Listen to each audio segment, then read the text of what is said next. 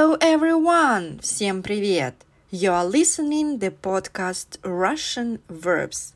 С вами подкаст «Русские глаголы». Once a week, I offer you a new Russian verb with all the forms and variants of the usage of these forms in the sentences. If you have just started learning Russian, you can repeat the forms and sentences after me. Here, the script of the podcast will definitely help you. Or, if you already speak Russian well, you can translate sentences and write your variants of usage of the verb. For today will be two verbs – называться, назваться. We will have two verbs because the verb называться is imperfective, назваться – perfective one. The verbs называться, назваться mean to be called, is said to be, to use a name, to be identity as or to be known as.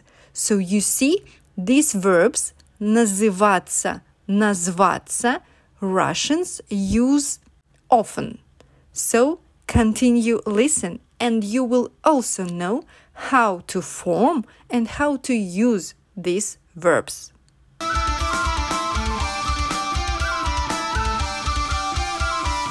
The verbs называться, назваться. Если я этого не сделаю, то просто не имею права так называться. The verb называться is imperfective. It will be used in the present, past and future tenses. В их положении назваться можно было кем угодно. The verb назваться. This verb is perfective, and perfective verbs in Russian language never used in the present tense. So this verb will have forms in the past and future tenses. Let's start with the present tense and the verb называться. First the forms, then the usage. Я называюсь, ты называешься, он называется, она называется, мы называемся, вы называетесь, они называются. Как я называюсь? Очень просто. А еще другом называешься. Эх ты! Как называется этот театр? Моя книга называется «Кулинарная история». Звоним, называемся журналистами, просим аккредитацию. Как вы, ребята, называетесь? Такие стихи называются белыми. Past tense. First, the verb называться. Он назывался, она называлась, они назывались. Еще несколько лет назад этот отель назывался по-другому. Ты помнишь, как называлась выставка? В статье не назывались имена, но всем все было понятно. Past tense, the verb назваться. Он назвался, она назвалась, они назвались. Он мне назвался, но фамилия вылетела из головы. Зачем ты назвалась моей женой? Что же вы сразу не назвались? Future tense, the imperfective verb называться. This verb will have complex future forms.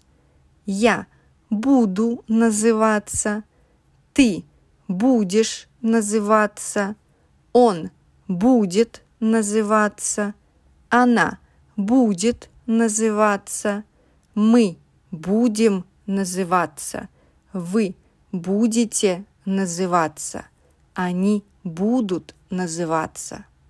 Мне не важно, как я буду называться. Отныне Ты будешь называться царь. Сериал будет называться «Русский». Как будет называться новая должность? Надо придумать, как будем называться. Через неделю вы будете называться моей женой. Они будут называться как-то иначе. Future tense, perfective verb назваться. This verb will have simple future forms. Я назовусь, ты назовешься, он назовется, она назовется, мы назовемся, вы назоветесь, они назовутся. Я назовусь доктором, и мне поверят. Назовешься моим именем и пройдешь. На сцене он назовется лидером. Она назовется моей матерью. Кем назовемся? Вас пропустят, когда назоветесь. В нужное время они и сами назовутся.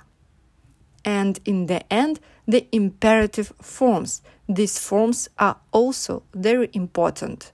The verb называться.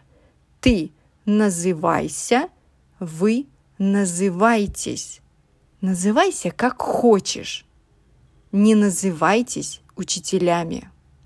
The verb назваться. Ты назовись, вы назовитесь. Назовись, кто ты такой? Назовитесь наконец-то. Зачем эти секреты?